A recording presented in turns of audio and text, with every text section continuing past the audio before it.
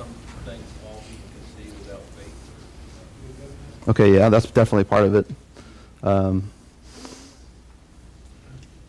But you would agree still probably that it's knowledge that people can ascertain about God, about who He is, about the way He is as well. So His being and His nature, I would argue they're probably different.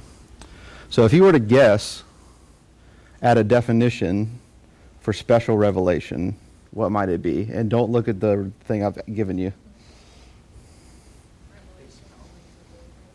Only for believers? Anyone else? Any specific, like the Bible? Specific. Okay. Yeah, so the longer definition that I like to use, very handy book, I would say, is Stanley Grinn's Pocket Dictionary of Theological Terms. That has been a helpmate for many years, ever since I had systematic theology in college. A lot of great stuff in there. But his full definition of revelation that includes special revelation is, it refers both to the process by which God discloses the divine nature and the mystery of divine will and purpose to human beings, and to the corpus of truth disclosed. So some theologians maintain that revelation consists of both God's activity in salvation history through word and deed, culminating in Jesus, who mediates and fulfills God's self-revelation, and the ongoing activity of God to move people to yield to, accept, and personally appropriate that reality. Then general revelation maintains that God's existence and particular attributes can be ascertained through an innate sense of God's reality and conscience, as well as through the observation of the universe and history. And so special revelation then refers to the more specific divine self-disclosure to and through certain persons that brings about human salvation. So that is the biggest distinction, despite all of the peculiarities that are in specific revelation, is that general revelation can only condemn, specific revelation can save. So, and by special revelation, I mean specifically that God's manifestation of Himself to particular persons at definite times and places, enabling those persons to enter into a redemptive relationship with Him. So people can know and have fellowship with Him only via special revelation. The Greek term, the Hebrew and Greek terms that both correspond to reveal in English, Gala and apocalypto, they both express the idea of uncovering something that was concealed. So if you think about like a bride on her wedding day, traditionally her face would be veiled, and then as she's presented to your husband, it is unveiled. She has revealed her face. They use this terminology a lot in Scripture. God has veiled His presence justly, and it will one day be unveiled to us. Paul uses the language of, with unveiled face, we'll see the glory of God. But the simplest version of describing that is, it is knowable now. This is knowledge that can be received unto salvation. So I'm kind of leading the witness a bit, but why is special revelation necessary? Any thoughts? What would you assume the reason it is necessary? Basically, from last week, general revelation can show our need, but special revelation can show us how to get salvation. Without it, we just don't know what to do. Good. Any additions or other comments?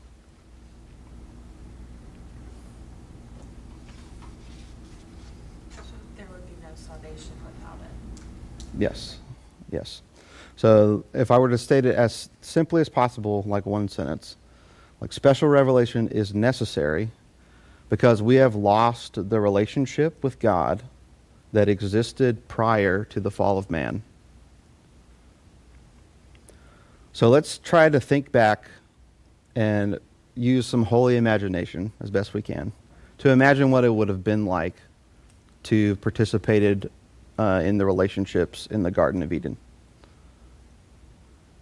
In the Garden of Eden, we have the fullest revelation, the direct presence of God. That is what was being enjoyed by Adam and Eve in the garden.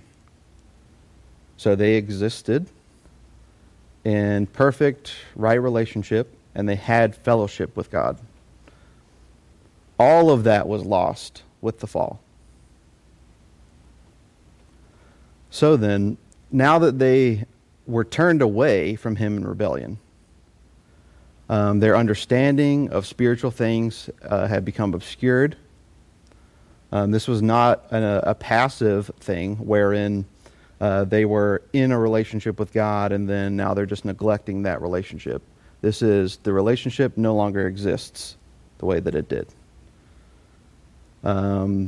It was severed completely, and the only way to get back to there was it needed to be rebuilt, something they could not do.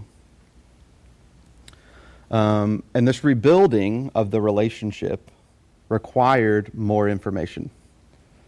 So to this point, Adam and Eve knew some things about God, and they didn't know some other things, because there was not yet a need for them to know them, because they were not yet in wrong relationship with God. So for the conditions of fellowship to be met for them again, as it was with Adam and Eve and is with us, it requires more information than was on display before the fall. Sin entered the human race, so severing the ties, the relationship, but it also then required God to speak on matters that were of no concern in the garden. Matters like God did not need to reveal knowledge or revelation about sin, about guilt, about the depravity of man that separates us from Him, as well as there was no need for revelation about a means of atonement or of redemption or of reconciliation. But after that point, it needed to be provided.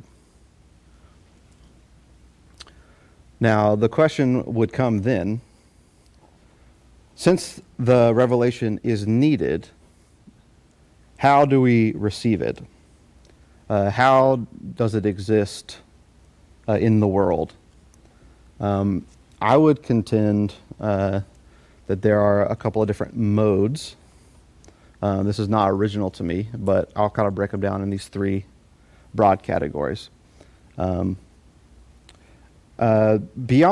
I'll just put it this way. The way have it presented to me before is that the three broadest modes are, the first one is historical events. So this is ridiculously broad of a category. This could include all of human history in some theologians' minds. I would say it doesn't include necessarily all of human history for the purpose of salvation. That is the purpose of why we have Scripture has come about. We don't need to know exhaustively everything in history that's occurred. We do need to know some very specific things that have occurred by the guiding hand of God to accomplish these things. So God has been working in a concrete way historically in the world that we know. And the Scripture emphasizes a number of these events.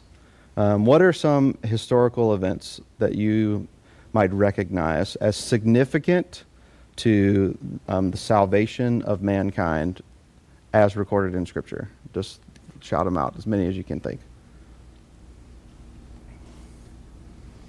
The cross. The cross is probably the chief one. John the Baptist's.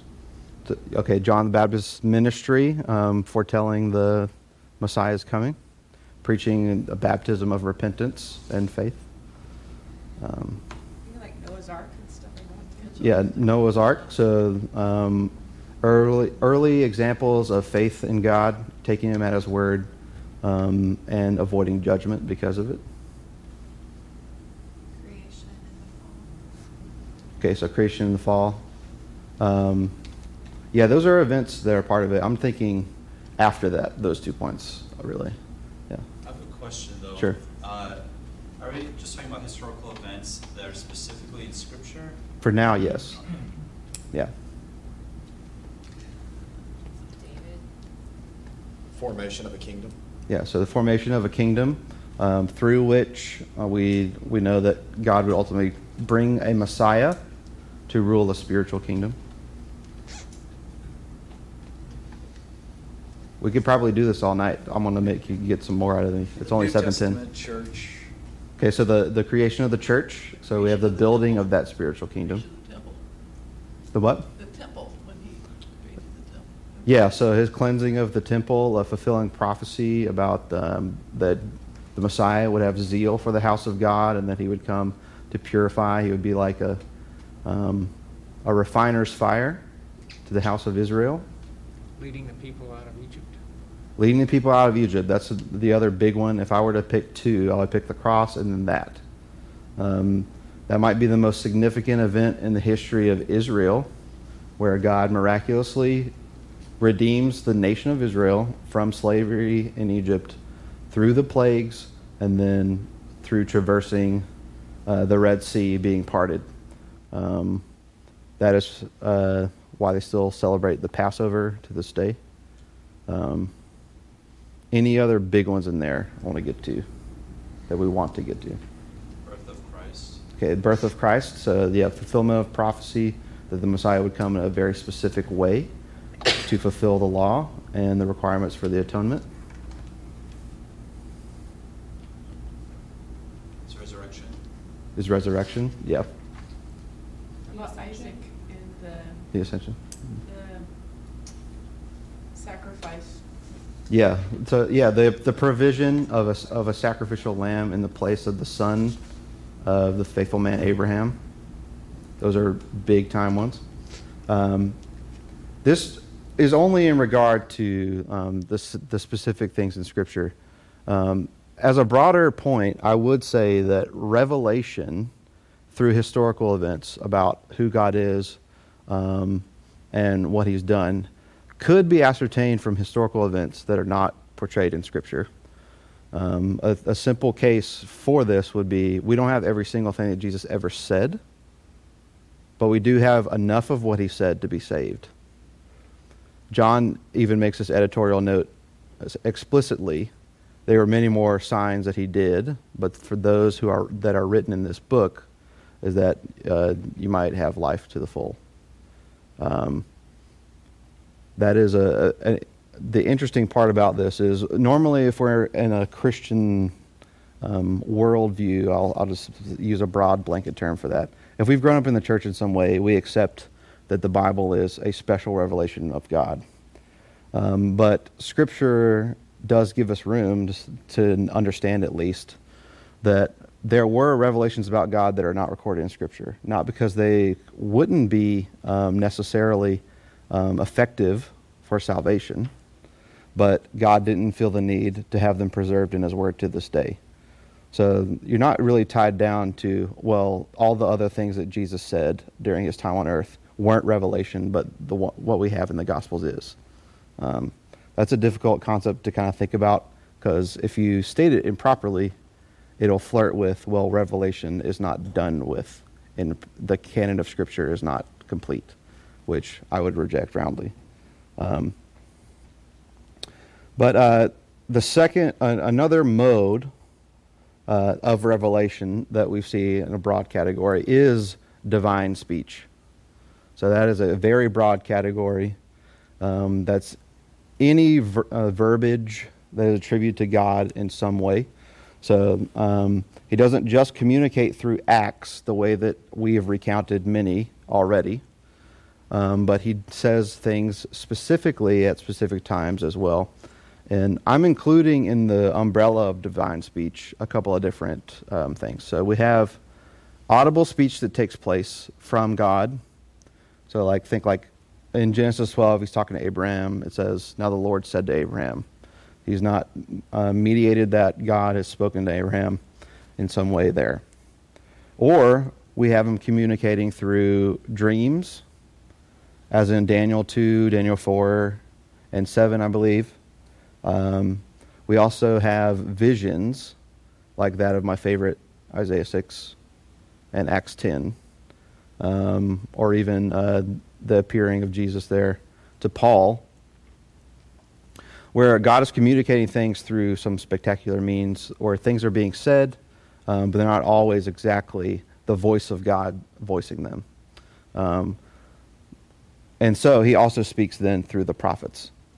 So it is a common refrain for us to read in Scripture, thus says the Lord, thus saith the Lord, depending on how KJV you're feeling today, or the word of the Lord came to me. That's a common refrain, Jeremiah, Ezekiel.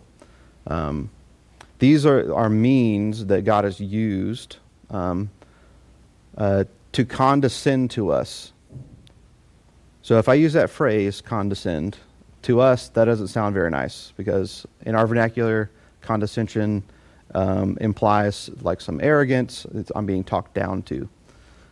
In the case of God, well, I'll put it this way. We sing the word condescended every once in a while when we sing, Come Behold the Wondrous Mystery. Look to Christ who condescended, took on flesh to ransom us. He removed himself from a higher position to a lower position so that we could know things about God unto salvation.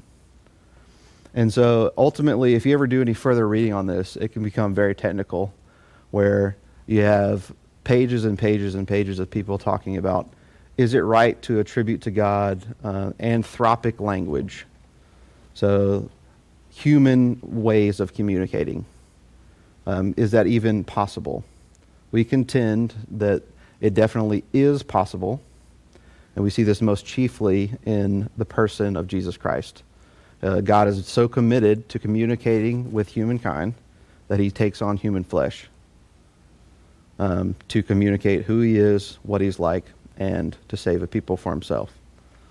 So this is the positive sense of condescension. He's speaking to us in terms we can understand. So even beyond that, if we look at the nature of the Scriptures, some criticism comes to the Bible because it contains idioms, inexact measurements to our standards of certain things, as well as different metaphors that we're not privy to, because it was given in a time to a people that had a certain language different than ours. They had their own cultural idioms, had their own cultural sayings, had their own measurement systems and that nature.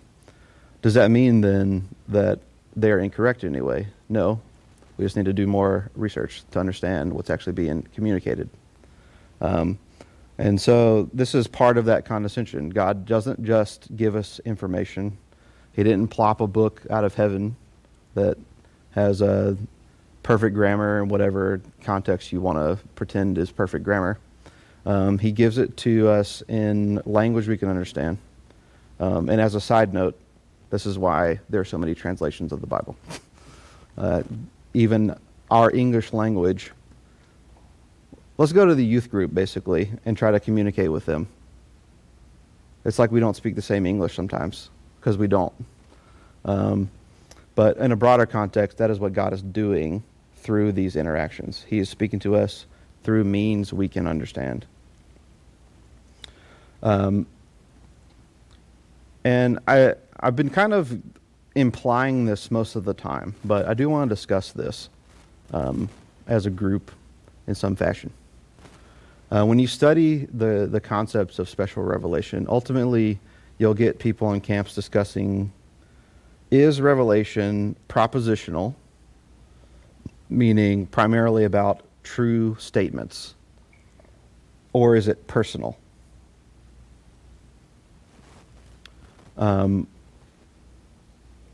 What are some potential pitfalls that you might see if theology, revelation, understanding of God is mainly about true things? Any thoughts on that?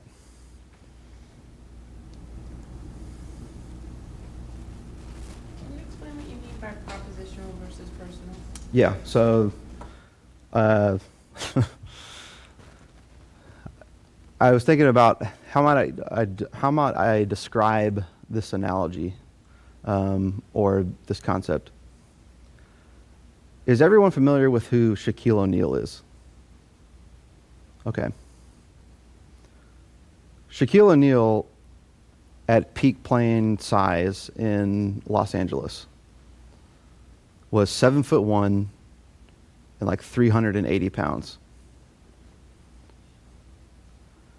Do I know Shaquille O'Neal, what his size means, because I know how tall he is and how heavy he is?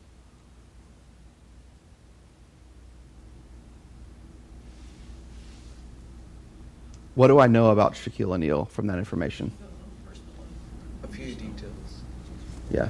I can probably assume a couple of things, that he doesn't fit very well in anything.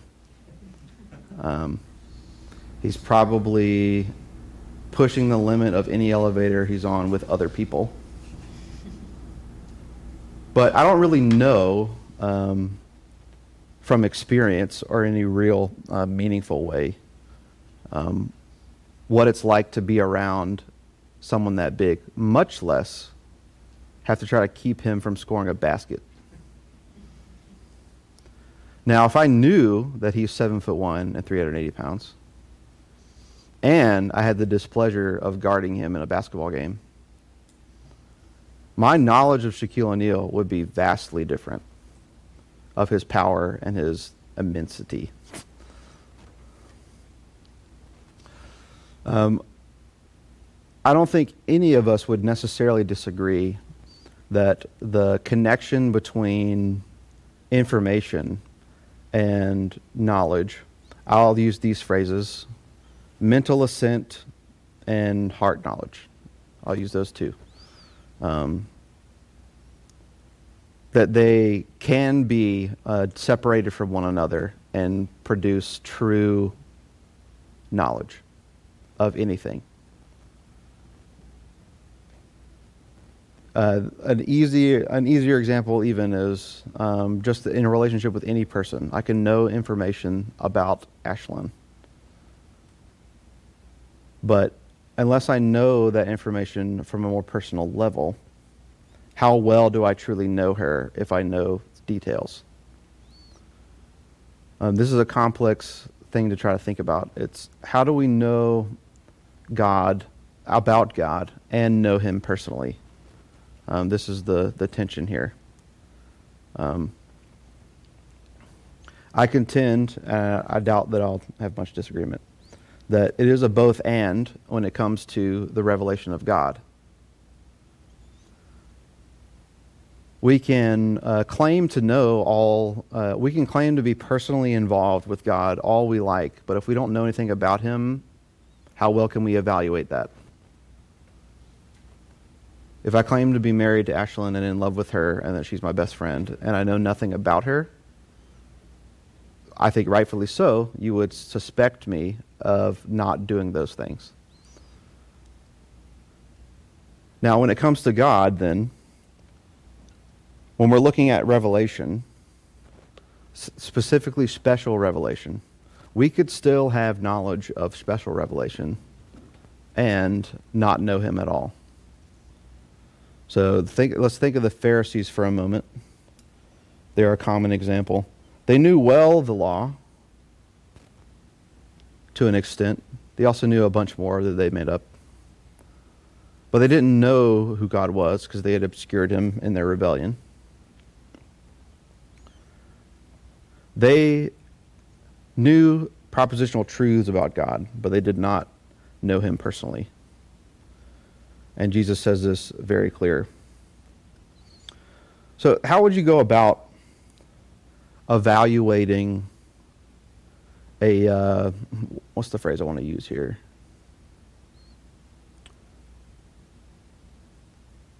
How might you evaluate how well you know God personally? If I were to ask you that, how might you answer that question?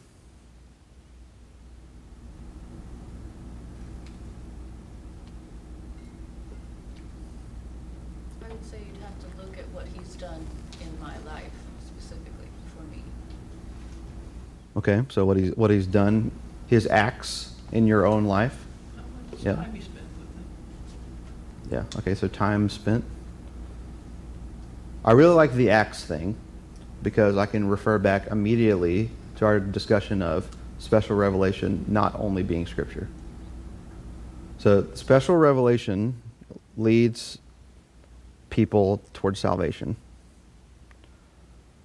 I received special revelation many times from many sources. And it wasn't always simply from the preached word. Many times it was the application of it in conversations, the witnessing of people who were obedient to God and loved Him in my own life. All of those things coalesced and were working on me for years before I repented and believed the gospel. And I don't know if this is a just personal story, I guess, or just anecdote, some information. The night that I got saved, I remembered a lot of those things. I remembered when my head pastor's wife, who was teaching Sunday school, I was giving her junk all the time. Like, I would make faces at her when she's praying, when everybody's eyes supposed to be closed. I would, anything that she said, I would try to make it sound weird by repeating it. I would intentionally say words that sounded like words she didn't like to get on her nerves, so that she would begin to react to scold me, but then wouldn't be able to because I didn't say the word. Yeah, basically. And I remembered that she won me over because she was gracious to me that whole teaching semester. I frustrated her to death, but she didn't reject me. That was special revelation to me. I just didn't know it until my eyes were opened. So this is the subjective part of special revelation. You can learn things about God that can contribute to God's work in your life to come to faith that are outside the Scripture. But the most important part of that is those experiences will never be devoid of something that isn't reiterated in His Word.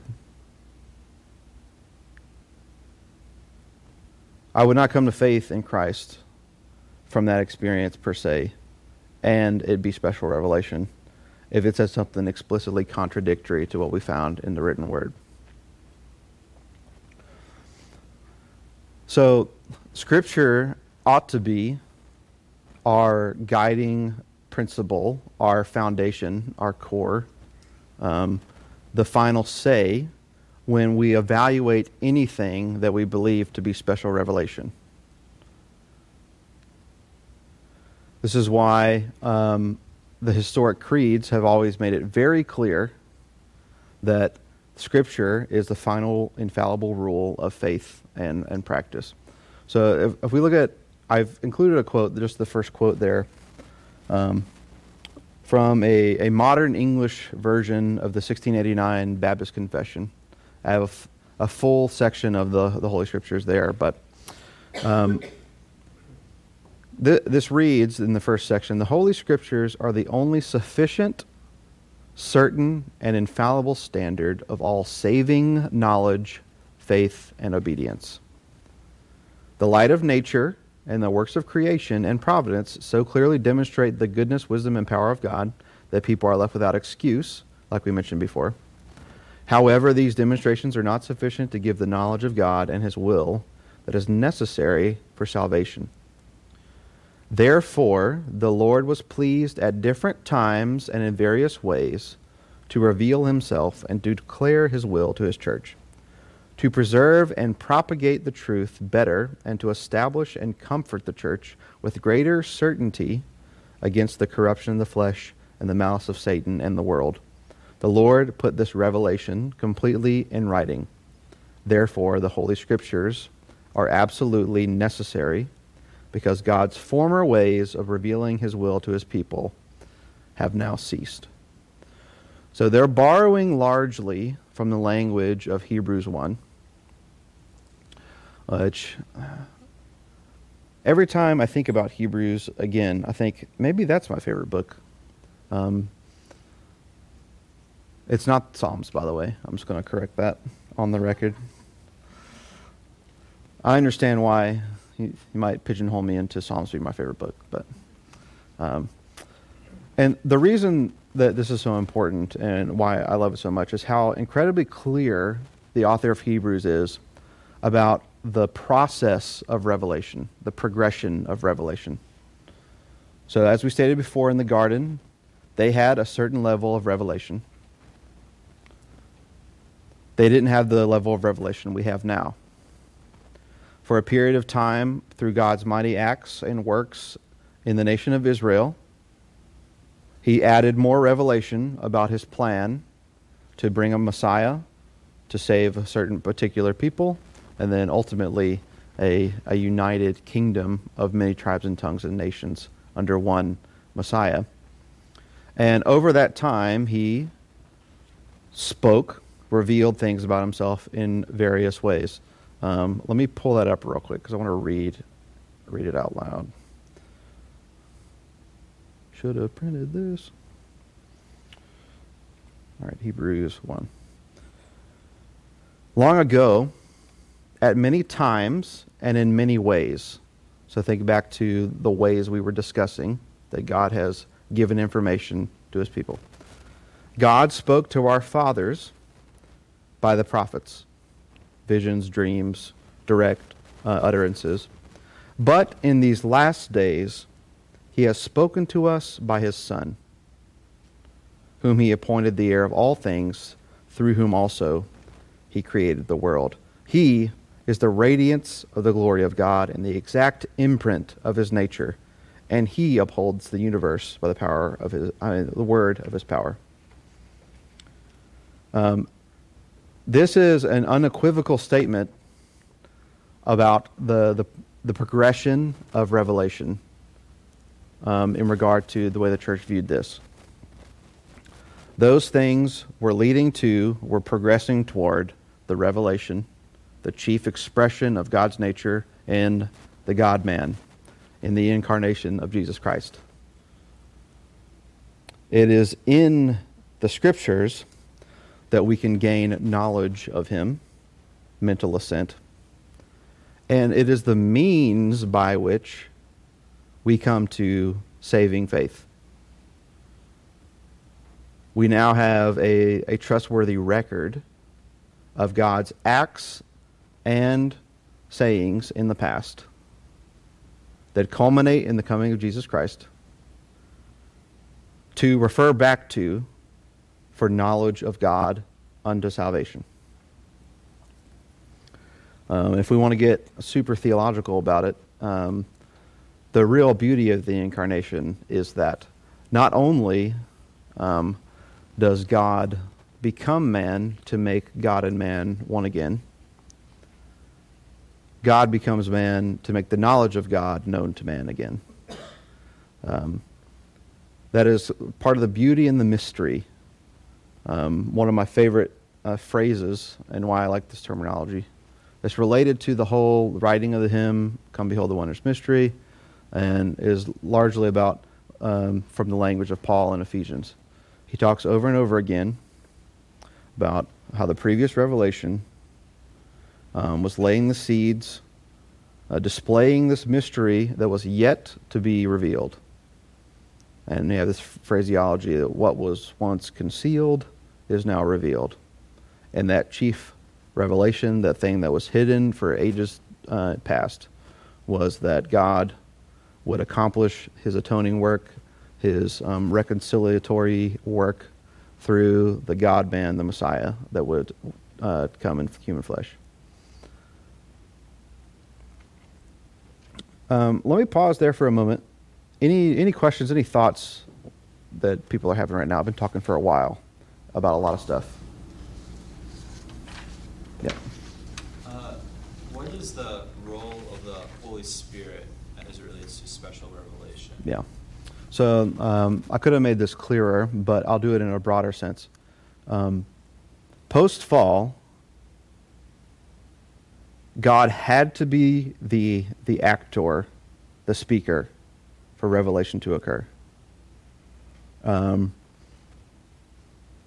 We could not reach back up to God in our fallen state to grasp him. So not only does he come down, he empowers us, makes us alive again to understand the spiritual knowledge. So in our rebellion, we are dead in sin, as Ephesians says. We are dead, unable to do what pleases God, which is part of the curse. In Adam, all through the one man sinned, and through that all sinned. The federal head of Adam sinned. Our figurehead, the guy who represented us officially before God in the garden, sinned. And so now we were all born into sin. And not only that, in relationship to our own consciences as we grow, we not only are born into sin, but we also willfully sin. Common example, you don't have to teach a toddler how to lie, they just do it. But yeah, to reverse that work, to change, we need a new nature. So it is the work of the Holy Spirit, something we would not have known if God had not revealed it to us through the prophets, that he would one day give us a heart of flesh in place of a heart of stone, that he would write his commandments on our hearts.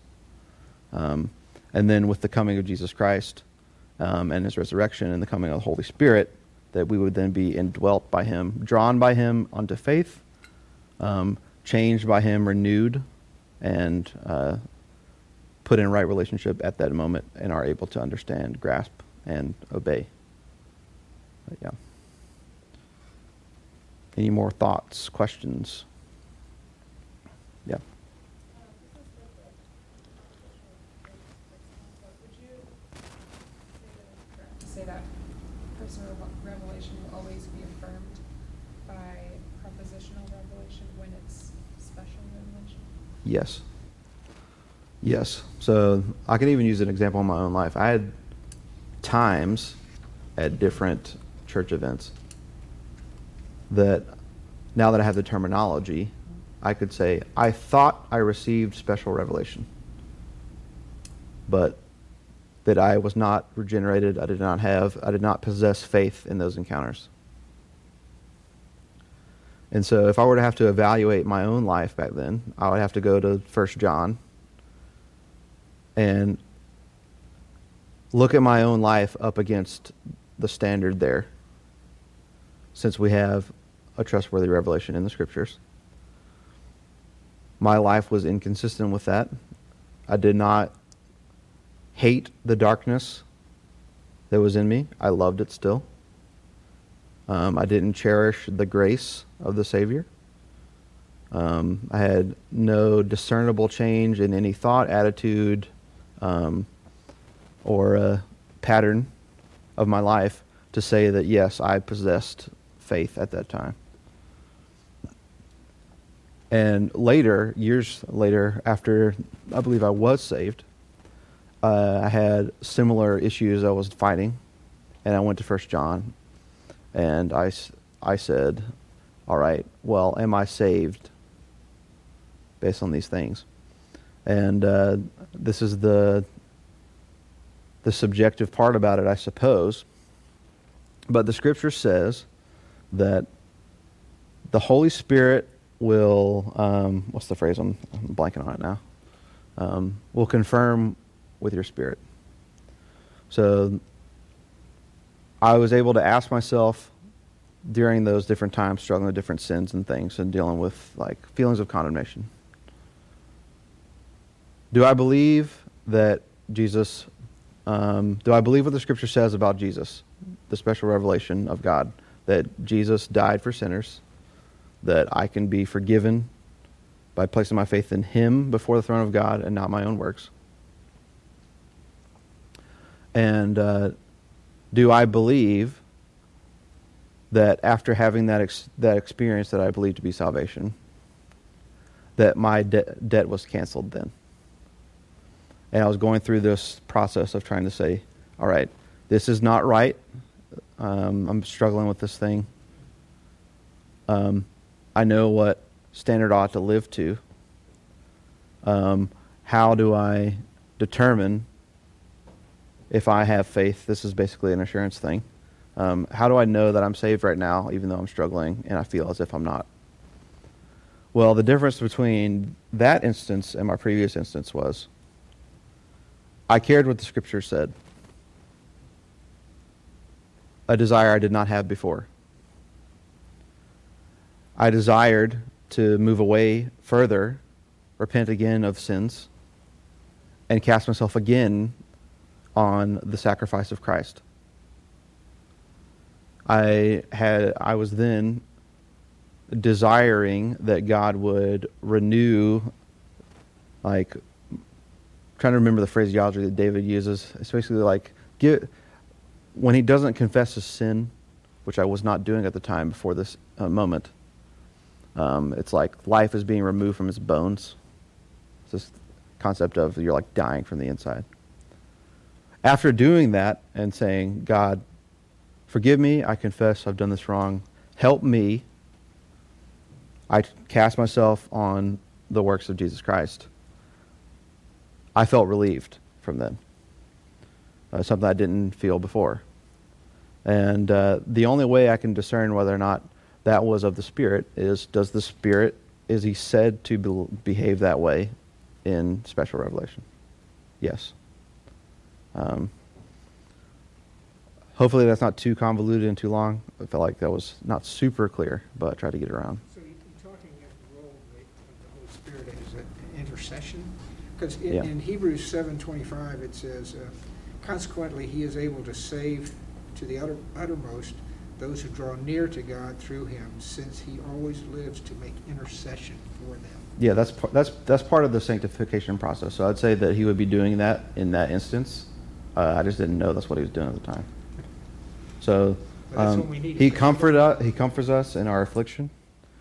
He always pushes us back to what we know about Christ in the gospel.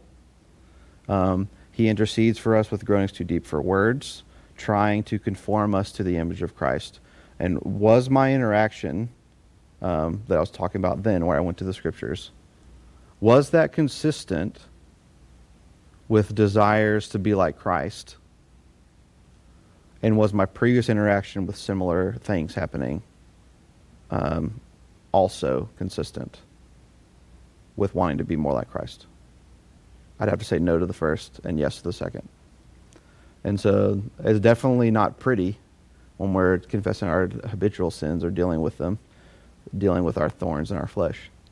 But the Spirit comforted me in that time, granted me more experiential knowledge of the grace of God in that time.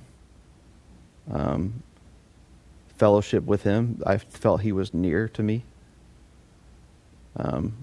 And that nearness is consistent with how it's described in Scripture. So, yes. Can you go to Grinz's definition that Yeah. you began with? What do you, I mean, obviously you don't know his brain, but what is specific and intentional about his last phrase? Why did he not chop his definition, and why did you not chop it off to and through certain persons? Yeah. Why? What is the necessity of the concept of bringing about human salvation for it to be special revelation? Say that one more time. Why does Grinz, or why would you include that brings about human salvation? Why would you not chop that definition? Special revelation refers to the specific self-disclosure to and through, divine self-disclosure to and through certain persons. Okay, yeah. So not only is special revelation the information about God, but it is the means through which God saves people. So is it not special revelation then to those that are not saved? Correct. I would say because the intent of special revelation is salvific. So the Bible would not be special revelation to a non-believer. Not in actuality. That would be my guess right now. But yeah, go. Yeah. Well, I was wanting to jump in this conversation as well and ask you pretty much the same thing Jason was asking you: is does it always bring about salvation? And I mean, I completely agree with you, Sam. And so, how are we supposed to think of Scripture then? Is Scripture always special revelation? And that's where I was kind of trying to go with the question: well, what's the Holy Spirit's role in that? Yeah. Right. Scripture is only special revelation when the power of the Holy Spirit is specifically working in one's heart. Yeah. Who's reading it? Who's receiving those words? So I'd say in essence it is, but not in function. So it's not functioning salvifically for people that it condemns unto hell ultimately. So I would say in essence it is still special revelation, but it's not unto salvation, which is normally how I've seen it articulated differently. So though we have extra special revelation that informs the wrathful judgments of God and the condemnation of rebellious sinners, that's not necessary for them to be condemned. Because if it's, I don't know that I want to operate with grins on this one, because Yeah. if we make it a requirement that it brings about human salvation, then general revelation can be rejected, but special revelation cannot, and it becomes very personal. Yeah, I know he's probably going to define general revelation differently, but if we can reject general revelation, then special revelation should not be contingent upon our acceptance of that truth about God. Well, yeah. Yeah, I would allow that. To be honest, if I were to define it myself, I don't know what I would include there. Because I do view that, I don't know, I still think it's more important to emphasize the fact that special revelation is unto salvation. It's not being, this information, this knowledge isn't being revealed to someone in a personal way if they're not saved, if they don't become saved. So the knowledge comes in a, where's the other part? I'm trying to remember the language. Manifestation. Yeah. So it's a revelation to particular people that enables them to enter a redemptive relationship. That's how I would describe it. So I understand that it would still be special. I don't know. That is a little confusing to try to articulate it that way. But I would still contend that functionally it's not special revelation to people that it does not save. Yeah. What about like Noah and his ark, right? So Yeah. everybody had that special revelation when he was building the ark and saying, "Come on in, guys, because the rain's coming," right? Am I getting this right? Well, he warned them. They were still rejected it. They had enough general revelation to know God existed. Noah was special given. revelation from God, right? Yeah.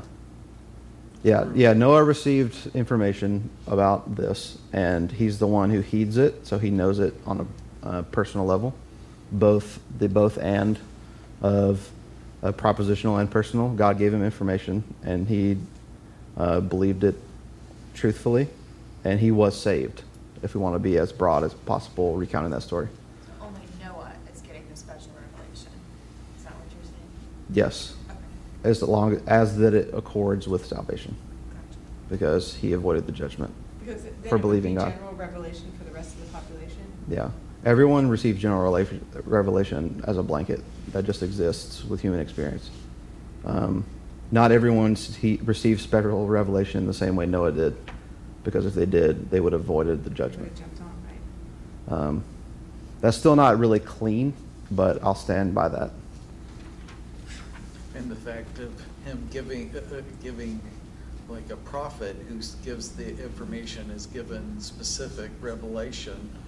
You know, Noah basically is giving the word of God, so he is giving specific to the people who he is talking to Yeah. that they're ignoring. So So there's gotta be an interaction in God. Yeah. To make for special revelation to work, right? Like the Yes. Holy Spirit or God himself. Yes. So let's think about the nature of the way Christ describes those Associated interaction. those who receive him and those who reject him. They're given the same information, Right. and one group is saved by that information, and another group is not. So did they receive the knowledge, is the question, not the mental assent. They understood the information in some sense because they received it as information. They did not receive it as propositional and personal information because they rejected him.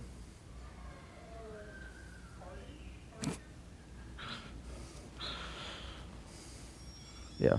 Anybody else? Got some good stuff. This fits into this, but where do you see that effectual calling fitting in?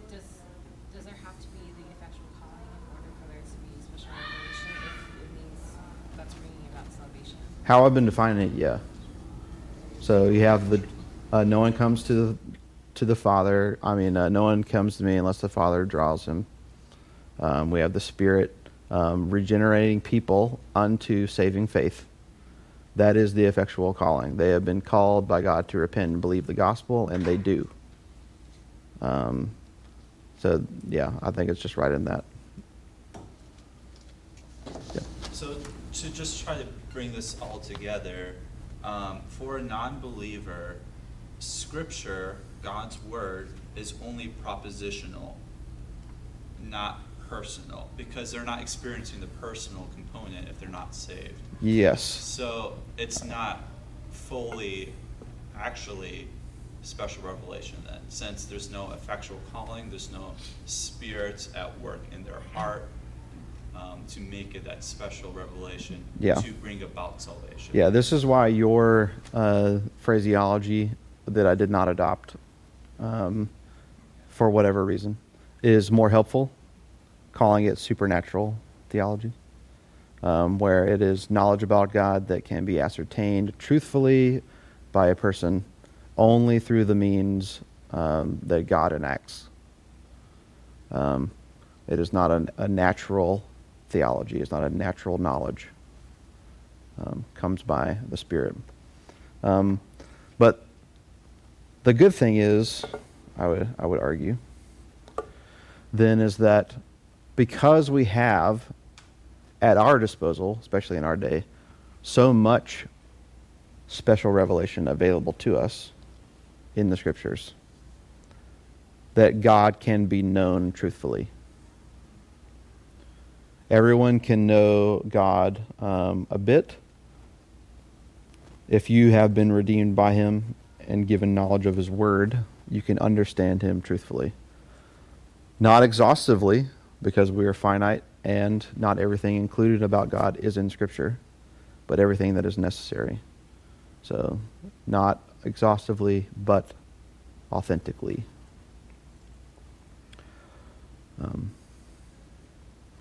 Yeah. Any more thoughts on this? Because I like the questions.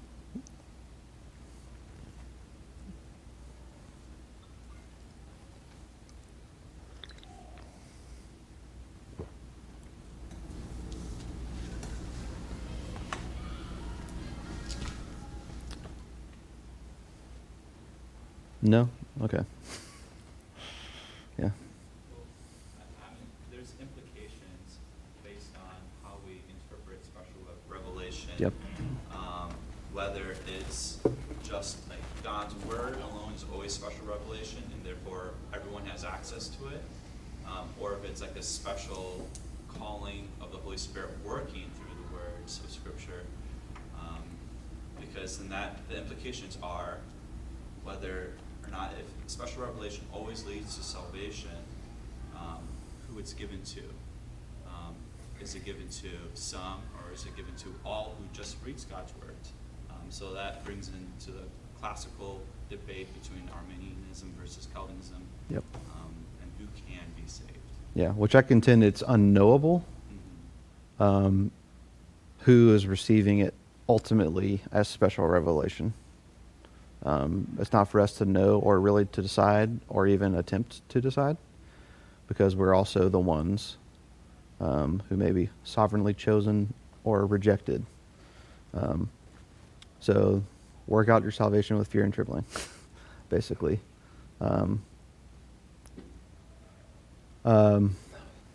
Man, you said something there. I was going to go on. I don't recall what it was now. Brain's mush. If I were to restate what I'm understanding from this, so that you can tell me if I'm understanding correctly, we can have propositional knowledge from all of these different modes. Yeah. But until we choose to do something with it, until we choose to accept it and apply it to our lives, it does not become special revelation. It's still just head knowledge until we apply it. Yeah, I think there was a phrase that I had written that I appreciated the way it was stated. It was until, I'm sorry.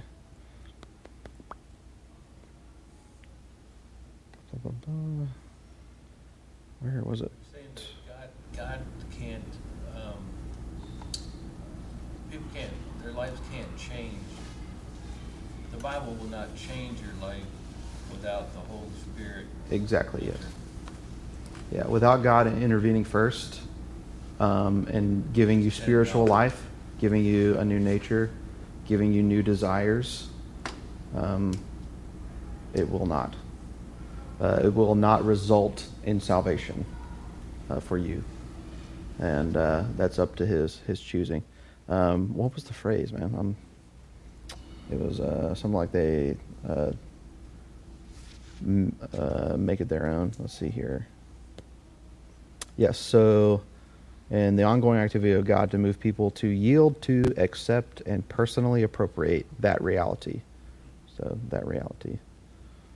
So it's less us choosing and more like the Holy Spirit initiating and then Yeah. initiating our passion. Yeah, so our wills are bound to our sin nature before we are given the Holy Spirit indwelling us that gives us a new nature. There's a tension. Yeah. We definitely can choose, but we will not choose inconsistent with our own wills, with what we desire. When we are given life through the Holy Spirit, we now have the ability and desire to pursue God, obey Him. That's part of the mystery that was once concealed, now revealed, is that Christ would be in us and that we would be a people zealous for good works. Yep. Running low on time. Any more questions, thoughts? This is fun. I like to do this more. I keep coming back to what we read last week, where it says, that people can perceive God, in his nature and his power, can perceive him, but they're suppressing the truth. Yeah. So that's saying the natural revelation is there, but they're suppressing it, right? Yeah. So then with special revelation, I don't know, I guess I'm trying to parallel them a little bit, and maybe is that wrong to parallel? So Well, are they're they perceiving congruent, him? just not equal. What's the phrase? There's a good phrase I had. I'm trying to recall. It's they are harmonious with one another, but purposed differently, accomplish different things. Yeah, I like how you said, general revelation condemns where special revelation saves, and just as I know that's simplified. Yeah. But that's a good way to remember. Yeah. This is part of my own personal view, but I believe God is orchestrating all things to display His attributes through creation and through history and through the redemption of a particular people. And so He has purposed the creation and the natural order to reveal those attributes in light of sin and he will display his mercy and grace through the redemption of a particular people. So you would use that general revelation continues, biblical revelation has ceased, Yes. special revelation continues. Yes. Yeah, because special revelation still happens to people, and people are still saved. Which of the three modes of special revelation? Is Scripture. No, well, continue. Oh, continue? I'd say history still continues, but not in the same way. Not. You could definitely have a historical event that's not in Scripture, that's in the future, that God uses to bring people to faith, but that event will not be necessary for salvation. Does that make sense? Like Jesus returning, that would be historical one that is gonna. Yeah. or like another tragedy befalls some nation somewhere, and a lot of people are like, man, Earth's pretty bad, I'm feeling pretty hopeless. And a revival occurs because people understand their weakness and their sinfulness and repent of that and receive the good news of salvation. God could definitely use circumstances in history, nations, all of this to bring people to faith, but it will not be devoid of the special revelation specifically of the gospel, number one. But it could definitely contribute as special revelation, in my view, to some people being saved. And what separates historical events then from natural revelation? Historical events from natural revelation? Yeah, that's a good question. Some people who are closer to the proponents of my view obliterate the lines completely, at least functionally speaking. I would say it's hard to know whether or not it's a historical event. Or is it simply Yeah. if it's rejected versus accepted? Yeah, I'm not sure Because that if it's going to lead to salvation, then it is a historical Yeah. event, special revelation. If it is rejected, or if it doesn't lead to salvation, then it is a natural theology event. I would guess. I suppose my position is mainly that I'm not opposed to the possibility of a historical event helping someone repent and believe the gospel, but I couldn't say definitively whether or not it was special revelation without knowledge that's beyond my understanding. So like The modes, because I got historical, I got divine speech. What was the third? oh yeah, I never got to it, and I never said it explicitly. It's the incarnation. Okay, that's what I thought. Yeah, the incarnation is the third mode. The primary mode, I should have stated this right before I went to Hebrews. Yeah. Yeah. So the chief mode of divine revelation, the greatest one that we have, the fullest one to date, is the revelation of the Son of God, Jesus Christ. So as revealed in his acts and his teachings, his works, cross and resurrection, that is the single greatest revelation that we have, and the most essential to salvation is getting Jesus right. So, if I'm just dumbing this down, before I'm saved, God is pursuing me and giving me general revelation, and I've still got walls up, I'm still resistant. Special revelation is what finally breaks through all of my resistance and lets me know what I need to do. Yeah. And it's at the moment that you possess faith through the preaching of that special revelation that you are no longer condemned. It's at that moment. That is the moment of salvation.